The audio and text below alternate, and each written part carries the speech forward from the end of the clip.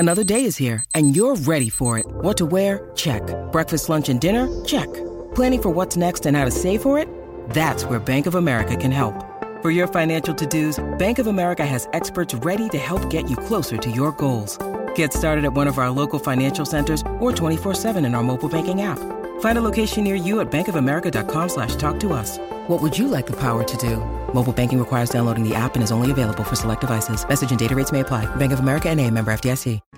Woke up this morning into my car to start my day. First stop is my buyer, who 6 months ago walked away. When I arrive, he treats me like a commodity. Give me a spec on his interconnect, he wants price and delivery. And if we're over $20, he tells me it's this business we're gonna lose. He's got us singing that old don't know value blues.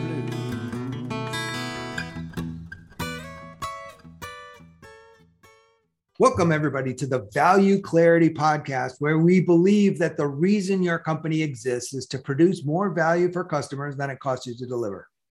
It's as simple as that. That is the meaning of life in business. Today, I've got somebody who I just would love to chat about that with, Chris Nealon.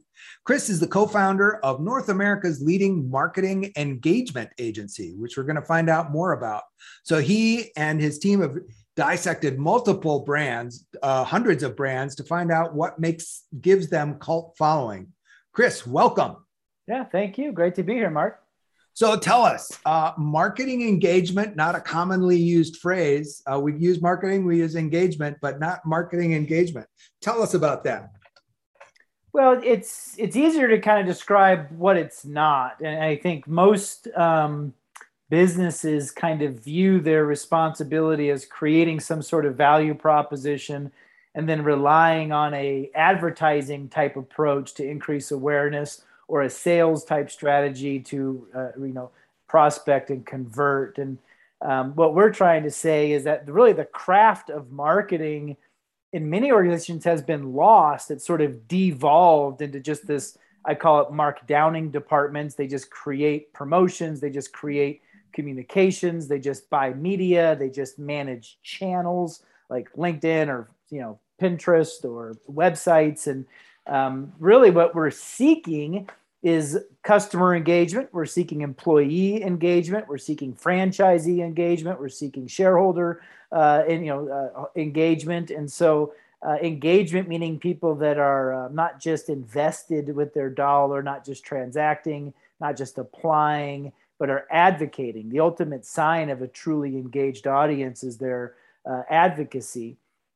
Not in a shallow sort of net promoter score, sort of willingness to refer kind of way, but in an actual behaviorally, I have such affinity for the brand. I'm out there basically as a non-commissioned salesperson, bringing people into your tribe. That's what we consider good looks like. And we don't think there's many people that are working on that anymore. And so we kind of created a new species, if you will, of a service provider that's one part business consultant, but we don't get into supply chain or finance or operations, and one part agency provider, but we don't buy media and focus on, logos and pretty pictures. We're trying to enhance the customer experience so that different stakeholders get super engaged.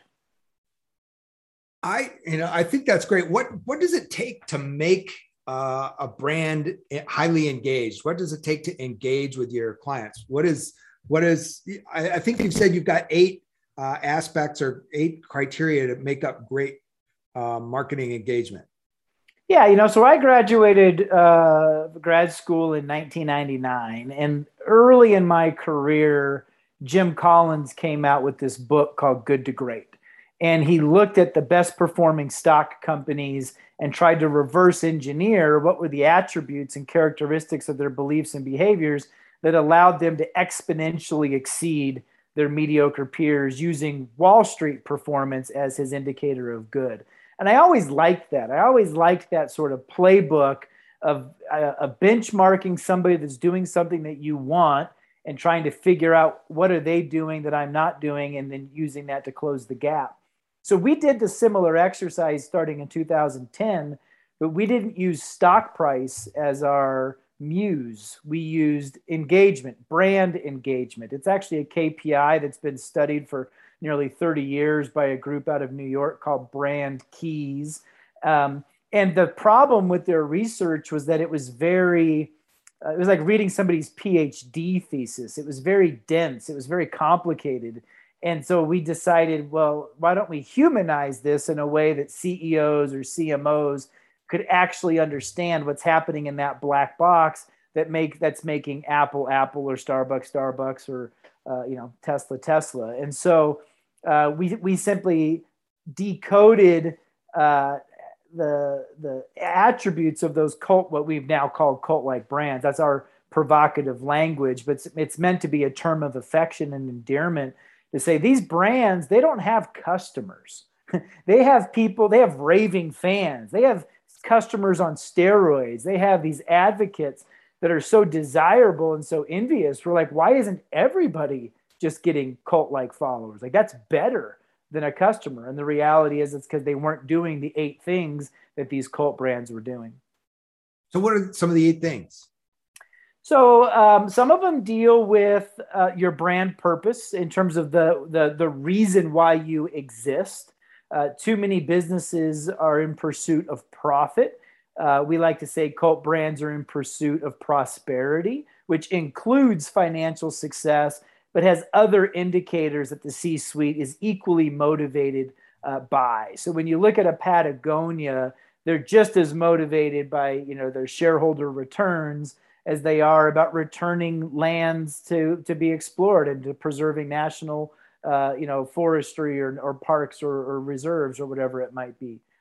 So there's something about the dent that the company is trying to make in the universe. And it's actually kind of having a moment right now. I think as this idea of being purpose-led has sort of become very vogue in the past 5 years. Well, really since the housing recession of 2009, 2010, I think businesses came out of that downturn realizing we need another way to compete. And so there's a lot of purpose washing happening of the past 10 years, but purpose driven has been, it's started, you look at the Harley Davidsons or the Levi's of the world, the Disneys of the world that have been around for, over, maybe close to a century or more. John Deere, these brands have been purpose led before it was cool to be purpose led. There's something that's really interesting about their culture, the parallels between great places to work and being cult-like, and whose responsibility is that? It's usually not the HR team's responsibility. You see the job descriptions of the marketing leader having a much bigger role in terms of employee branding, recruitment, internal engagement initiatives. They're just more productive. Their employee. You look at Airbnb or Chobani. You look at Marvel. These companies that have lineups of people begging to work for them, who devote their best selves to that business, and it helps not just their productivity, but those people we like to say cult brands don't have employees, they have evangelists. These people are doing more than just doing their job. They're championing on behalf of the brand. And then another one I'll share with you deals with co-creation. So for mediocre brands, they look at their marketing department as almost like the talking department. Give me, go tell the marketplace things about us. Go create stories. But within cult brands, the marketing department is the listening department. And they use things like social media or in-store or call centers as vital to feedback loops to not just understand how well they're delivering, but to literally co-create product. You look at somebody like Lego. Lego fired their entire R&D department and just relies on a community of 10,000 master builders who are not compensated to inform all product decisions, which has drastically increased the rate of adoption and lowered the amount of new product launch failures that Lego's enjoyed over the past 20 years. Wow. Hold on. I'm going to cough. I'm sorry. All right. So you've said a couple things. Sorry, I'm going to start again. So you said a couple things that I really want to chase on, right? The co-creation idea, marketing isn't the telling department. It's interaction or co-creation department or listening department. my life has been lived in the B2B market so that my clients don't go to market through advertising, marketing, and promotion. They sell enterprise software. So advertising and PR might be a perception umbrella or an image umbrella, but the work, the real meat of the work is done knee to knee with a customer by a salesperson or a sales engineer or customer service person, by a human being to a human being. And I talk about co-creation, and I actually talk about the failing of a lot of sales forces in the B2B, that salespeople are really well versed on their features and benefits and their stuff, and can barf product detail to customer with great skill, but they have no idea what outcomes the customer thinks they're buying. So I often hold consumer brands up as the ideal for what B2B brands should be doing, and that is that interactive co-creation. You're saying it's not all B2C brands. It's just a very select, elite, cult-built following few. We really struggle with B2B because I feel like most B2B brands sell themselves so short in terms of how meaningful their product can actually be, that whenever we go into a B2B situation, they always dismiss, well, we're not Tiffany's, we're not Porsche, we're not ESPN, we don't have this sex appeal. And it's like, but in so many ways, depending on obviously what you're selling, but in so many ways, B2B solutions are generating livelihood and business success that is emotionally relevant. We don't have to sanitize it to just base product and features. In fact, Harvard did a wonderful analysis on over 50 emotional triggers that even go into something as sanitized as a procurement process, where everybody just thinks that they're only going to win based on spec and on price. No, those are 2 of 50 things that's happening in that organization. In fact, we just did we just had a speaker. We do a big event every year called The Gathering, and we brought in an organizational psychologist and kind of a research expert out of London, who talked about the only difference between B2B and B2C. And you could also throw in academia and government. Those are 2 other sort of fundamental institutions that always like to make excuses for why the rules don't apply to them, why there's an exception, right? But this is the only difference is that in the B2C space, people buy to avoid regret. You choose a restaurant because you don't want to, have a bad meal. You pick the movie because it's going to likely be, something you enjoy. You pick the pants that you pick the Dockers because you've always worn Dockers. And so if you're not being particularly courageous or experimental in your buying decisions, it's because you as a shopper are conditioned to avoid regret. In the B2B space, the buyer is conditioned to avoid blame. It's why that adage of nobody ever gets fired for hiring IBM. And so there is that's a subtle but significant difference in terms of their motivation.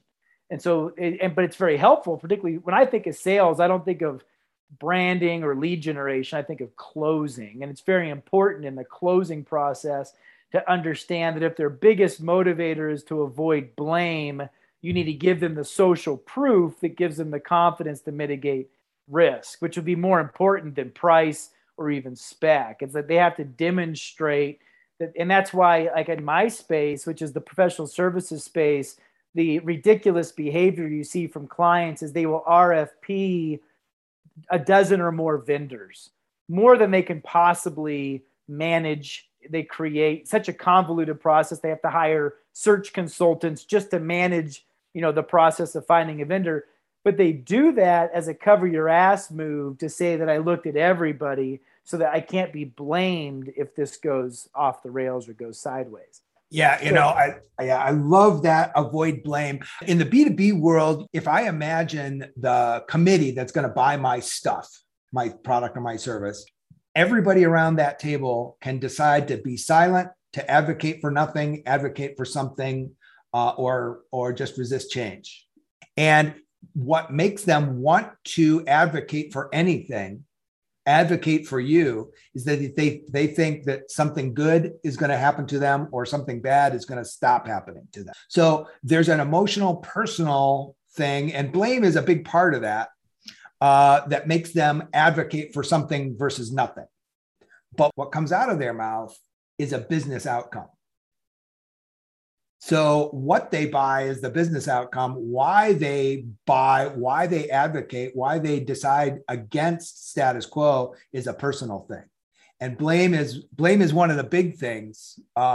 Getting credit is another thing. Blame is a more powerful motivator, I will grant you. It is. I mean, fear trumps recognition. Our research, and we just did something very casual on LinkedIn last month, where if when presented with the two choices of making a decision to stop something bad from happening, to use your word, that wasn't how we worded it, but it was basically avoid a loss versus avoidance-based decision. Something negative is happening that I need to prevent versus missing an opportunity. Something positive could happen if I more aggressively pursued it. 80% of the hundreds of respondents indicated that their organizations are A, not B. Yeah. And so if you need them to buy something or open up their checkbook, your salesperson's far better off demonstrating something negative that's going on than trying to titillate them with something positive that could happen. No, Chris, you're absolutely right. The birth of behavioral economics had that phenomenon as one of its first major discoveries. Tversky and Kahneman discovered that people avoid a loss twice as much as they desire a gain. And it has been repeated, that 2-to-1 ratio has been repeated over and over through dozens or even hundreds of experiments by different behavioral economics around the world using different choices. And you're absolutely right. So I have a colleague who counsels his salespeople not to say, if you buy from me, you'll grow your market share, but instead to say, if you don't buy from me, your competitors will grow market share twice as fast as you. Yeah. It's the exact same thing, but one's a loss. Yeah. So I completely agree with you. I guess the other thing that you talked about was, what was it? Talked about purpose. We talked about co-creation. Oh yeah, purpose. Yeah. The other thing you talked about was having a purpose. I am a huge proponent of giving everybody in the company a straight line of sight towards that customer experience, to the customer value, to what we do in the lives of our customer. Famous old story, John Kennedy was touring Mission Control in Houston when it was first being built, and everybody was telling him what their job was. And John F. Kennedy stopped at a janitor and said, what do you do? And the janitor said, I keep these delicate instruments clean and uncluttered. I keep the dirt and dust and spills away from these sensitive instruments so we can get a man to and from the moon safely. The janitor. And in so many companies, we have this stupid thing that is called the internal customer. The only thing the internal customer is a Band-Aid for the fact that as a leader, you didn't give that person a view toward the real customer. And so you're giving them this artificial substitute of an internal customer. And maybe it's provocative, and maybe it's not always true, but anytime you've got an internal customer, I think that you've created a danger spot, because you've given somebody an out for not seeing what the real customer wants. Hey, listen, I love that NASA story is sort of lore and legend. I'm less romantic about it. And when I look at why now purpose-driven branding is so prevalent, it is directly correlated with the over-commoditization of goods and services. The reality is, in North America, we have too much parity.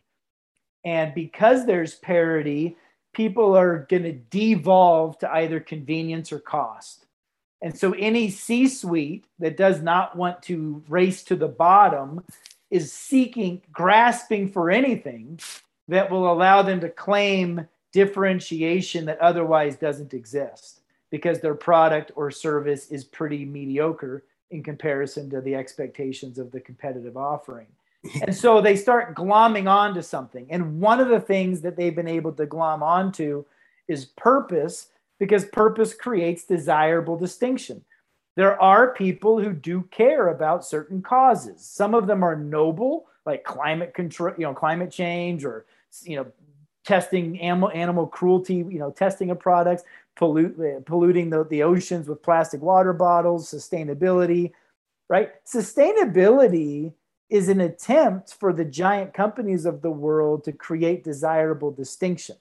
You'd like to think that they're altruistic and that they're doing it because it's the right thing to do, but they're doing it because they expect there to be a financial advantage to say, from a consumer seeing all the 19 different ranch dressings on the shelf, I'm going to go with Hidden Valley Ranch because X% of proceeds from that's making the world a better place. And the reality is it tastes just like the Kraft Ranch or the Paul Newman Ranch or the other person's ranch. So I think one of the challenges is, how did we get to so much commoditization? I remember listening to Elon Musk, and he talked about the single biggest problem with the romanticizing of entrepreneurship. And we sort of have this sort of hustle culture, Hollywood version of go being your own boss.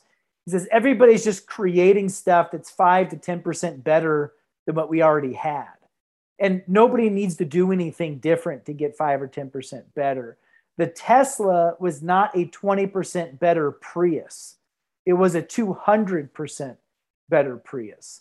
And where we get concerned is who's making the product or service 200% better? Not many people. Most people are inventing something 10% better and then asking their marketing department to make it seem like it's 100% better through clever storytelling. And what we want to say is, stop over-exaggerating. Why don't you start under-promising and over-delivering? But that requires a marketing competency that simply doesn't exist inside most organizations anymore when you talk about what really goes into product development. Yeah, Chris, I'm going to push back on that a little bit. Please. I heard of a company that sells pizza ovens to pizza parlors. That the standard product now is a conveyor belt oven. So you put a raw pizza in on this stainless steel conveyor belt. It goes through a hot box, and out comes a cooked pizza. And this company had highly reliable. They were more reliable. These things are notorious for breakdowns. And so everybody else, you had to have 3. If your maximum traffic needed 2 ovens worth of throughput, you had to buy 3 because one was almost always down. And so one company said, I'm going to make mine a couple percent more reliable. And now you only have to buy 2. Well, now you're 50%. You can charge almost a 50% higher price. Then they discovered, you know what? We can cook. We figured out through flame analysis and thermodynamic whatever, we can cook a pizza 2 minutes faster. We can get it through that hot box 2 minutes faster, which sounds like a pretty small difference. But you know what that does? You know how many more pizzas you can get through a pizzeria at 2 minutes faster? Do you know you actually get the pizza into the driver's hands 4 minutes faster because it sits less on the input tray, and a lot of great things happen. 2 minutes faster, a tiny difference in performance. That's from 12 minutes to 10% made a huge profitability difference to a pizza oven. So there are some small technical differences that, geez, you just think maybe 2 minutes faster, maybe I should be able to charge 5% more for that oven. Well, it turns out that they could have charged triple for that oven, and it would have still been of benefit for a pizzeria owner.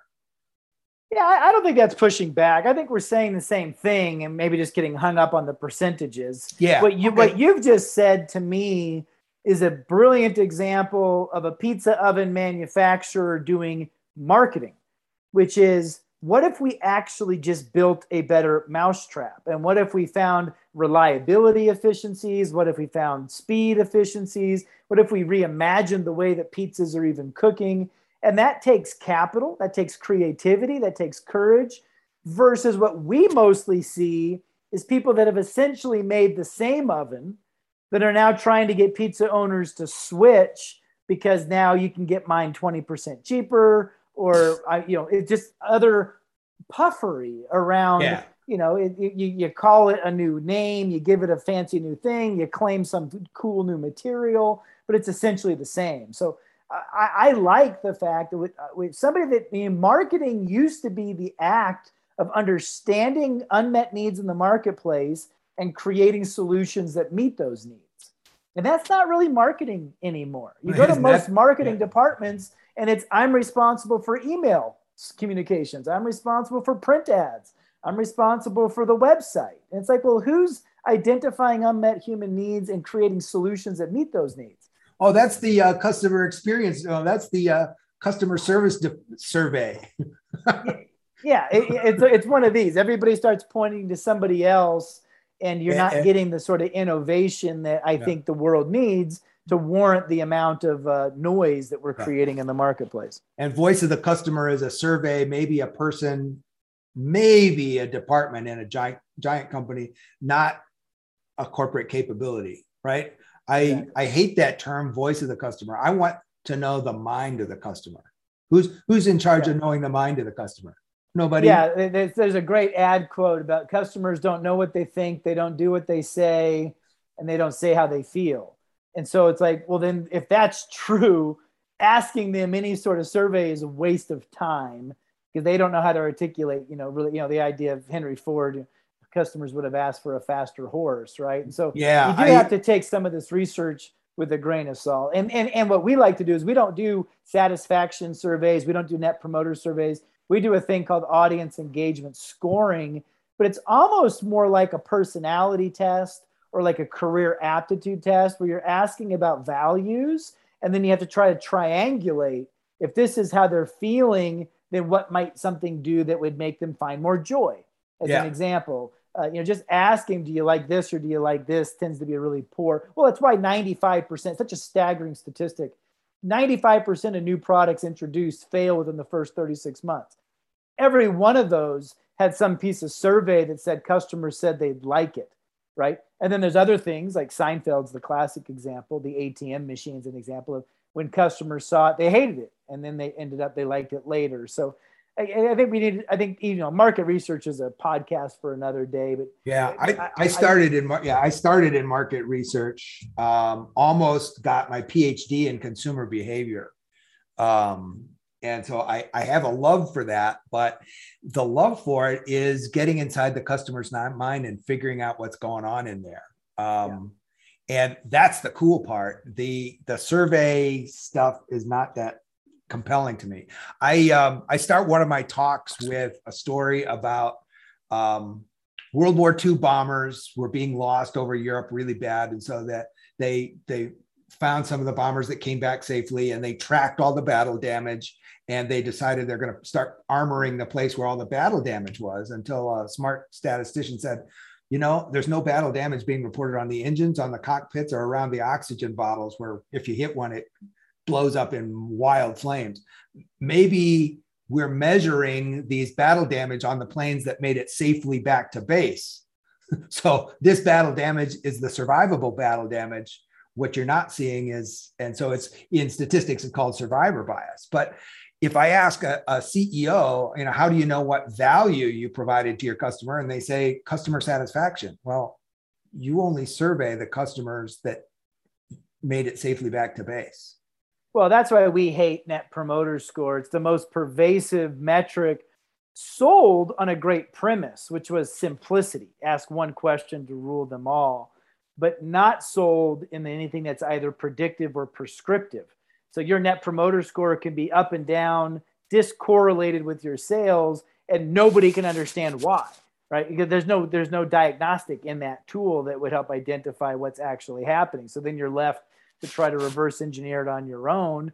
And then everybody out of ego wants to take credit for for the good stuff. I mean, I consulted with Blockbuster Video in its dying days, and the number of people that were coming to the C-suite asking for more money because their particular strategies were effective was laughable, because they're rearranging deck chairs on the Titanic. I mean, this boat is going down, but they're still trying to take credit for coupon redemption rates or weekend sales traffic, or, you know, some new product launch that was a big hit. It's like, no, it's that tunnel vision creates real problems. Yeah. I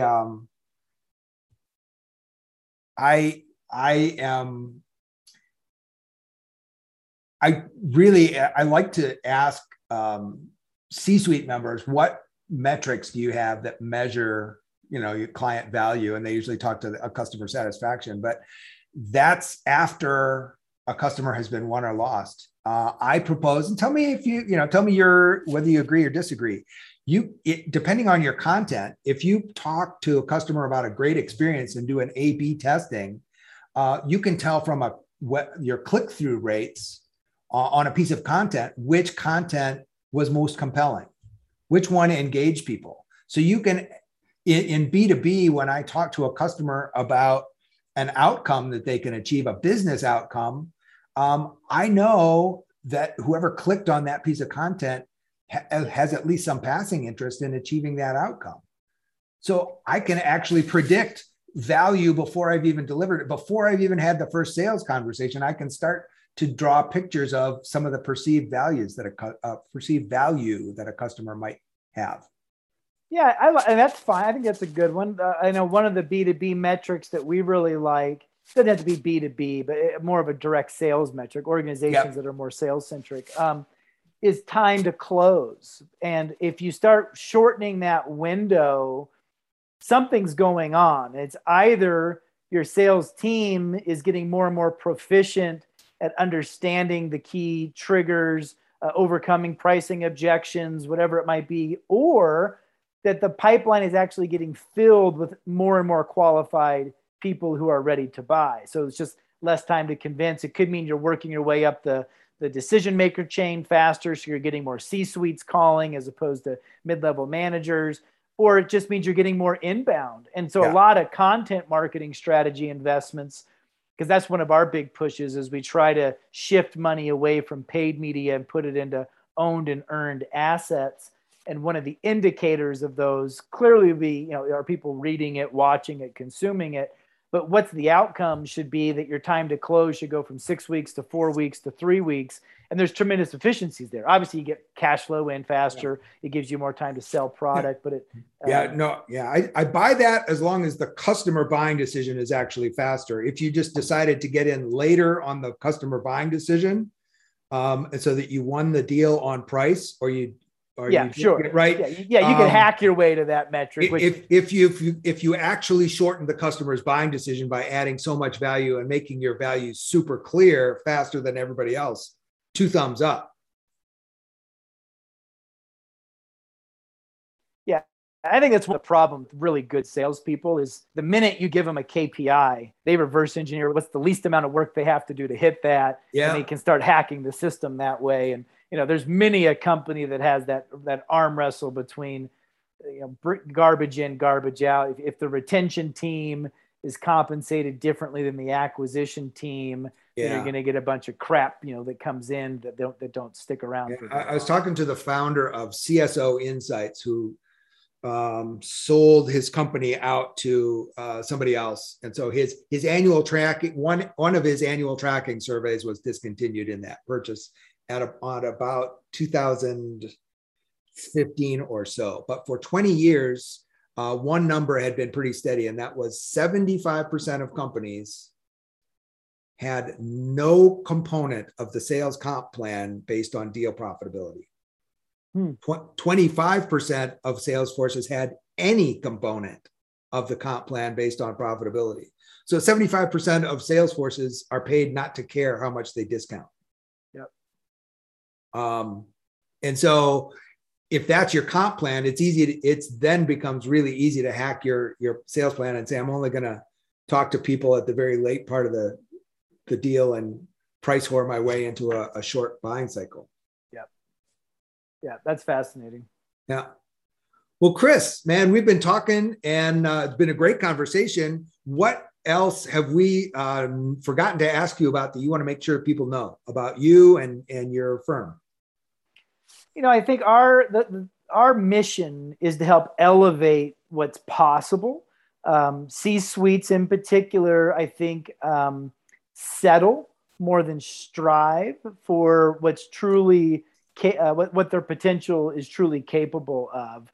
When we saw cult brands, we not only saw businesses that were wildly successful, businesses that were relentlessly relevant year after year. I just blogged this morning about A&W restaurants. They're a 102-year-old business. We're always fascinated by businesses that have that kind of staying power and how they remain relevant, generation after generation. And so cult brands give you everything that you might think you want in terms of your temporary financial success, but their careers are better. They're more stimulated. They associate with a different caliber of people. They attract a different type of audience to work with them or to invest in them. They just generally seem to be the most desirable types of businesses in the world. And when you look at how they got there, it wasn't that they possess something in their DNA. They're not smarter than us. They didn't all, they're not Mensa, graduates or Harvard graduates. It was simply their desire. They simply wanted something more of their career and of their company. And so they made different decisions in order to achieve that. And that's really our purpose, is to try to inspire people to want something more, to expect something more than just a paycheck. I want Monday to be people's favorite day of the week, not Friday. I want you to be able to go to your job feeling like it's aligned with your values and your personal purpose, and that you're making a big difference in people's lives. And because we've seen how desirable and delicious that can be, we've devoted a practice, we've written a book, we do an event, we do consulting, we do teaching, to just say, what if you could do everything that you think you're doing and something even more substantial, and why not? Because life's too short to settle. What an inspiring way to wind up our talk. Thank you, Chris. How can people get a hold of you? Just go to cultideas.com. That's a website where we've got lots of free content, a chance to benchmark hundreds of brands, to read content about what their playbooks are, so that you can get a pretty good feel before you jump in. Is this something that you actually have the appetite to do? Cool. Well, thanks so much for your time today. Thanks for a great conversation, Chris. You're very welcome, Mark. I appreciate the time. And thanks everybody for joining us on the Value Clarity Podcast, where we remind you that value only exists in your customer's mind, which means that sales, marketing, and all of business is a lot more like brain surgery than you thought. Thanks, and have a high value day. Well, it ain't easy, cause value's in your buyer's brain. If you're selling on only your features, you're gonna drive both of you insane. And if you ignore your customers' outcomes, you're bound to be paying your dues, cause you'll be singing those old don't know value blues.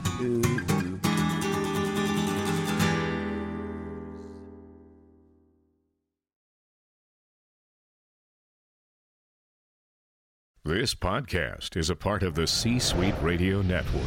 For more top business podcasts, visit c-suiteradio.com.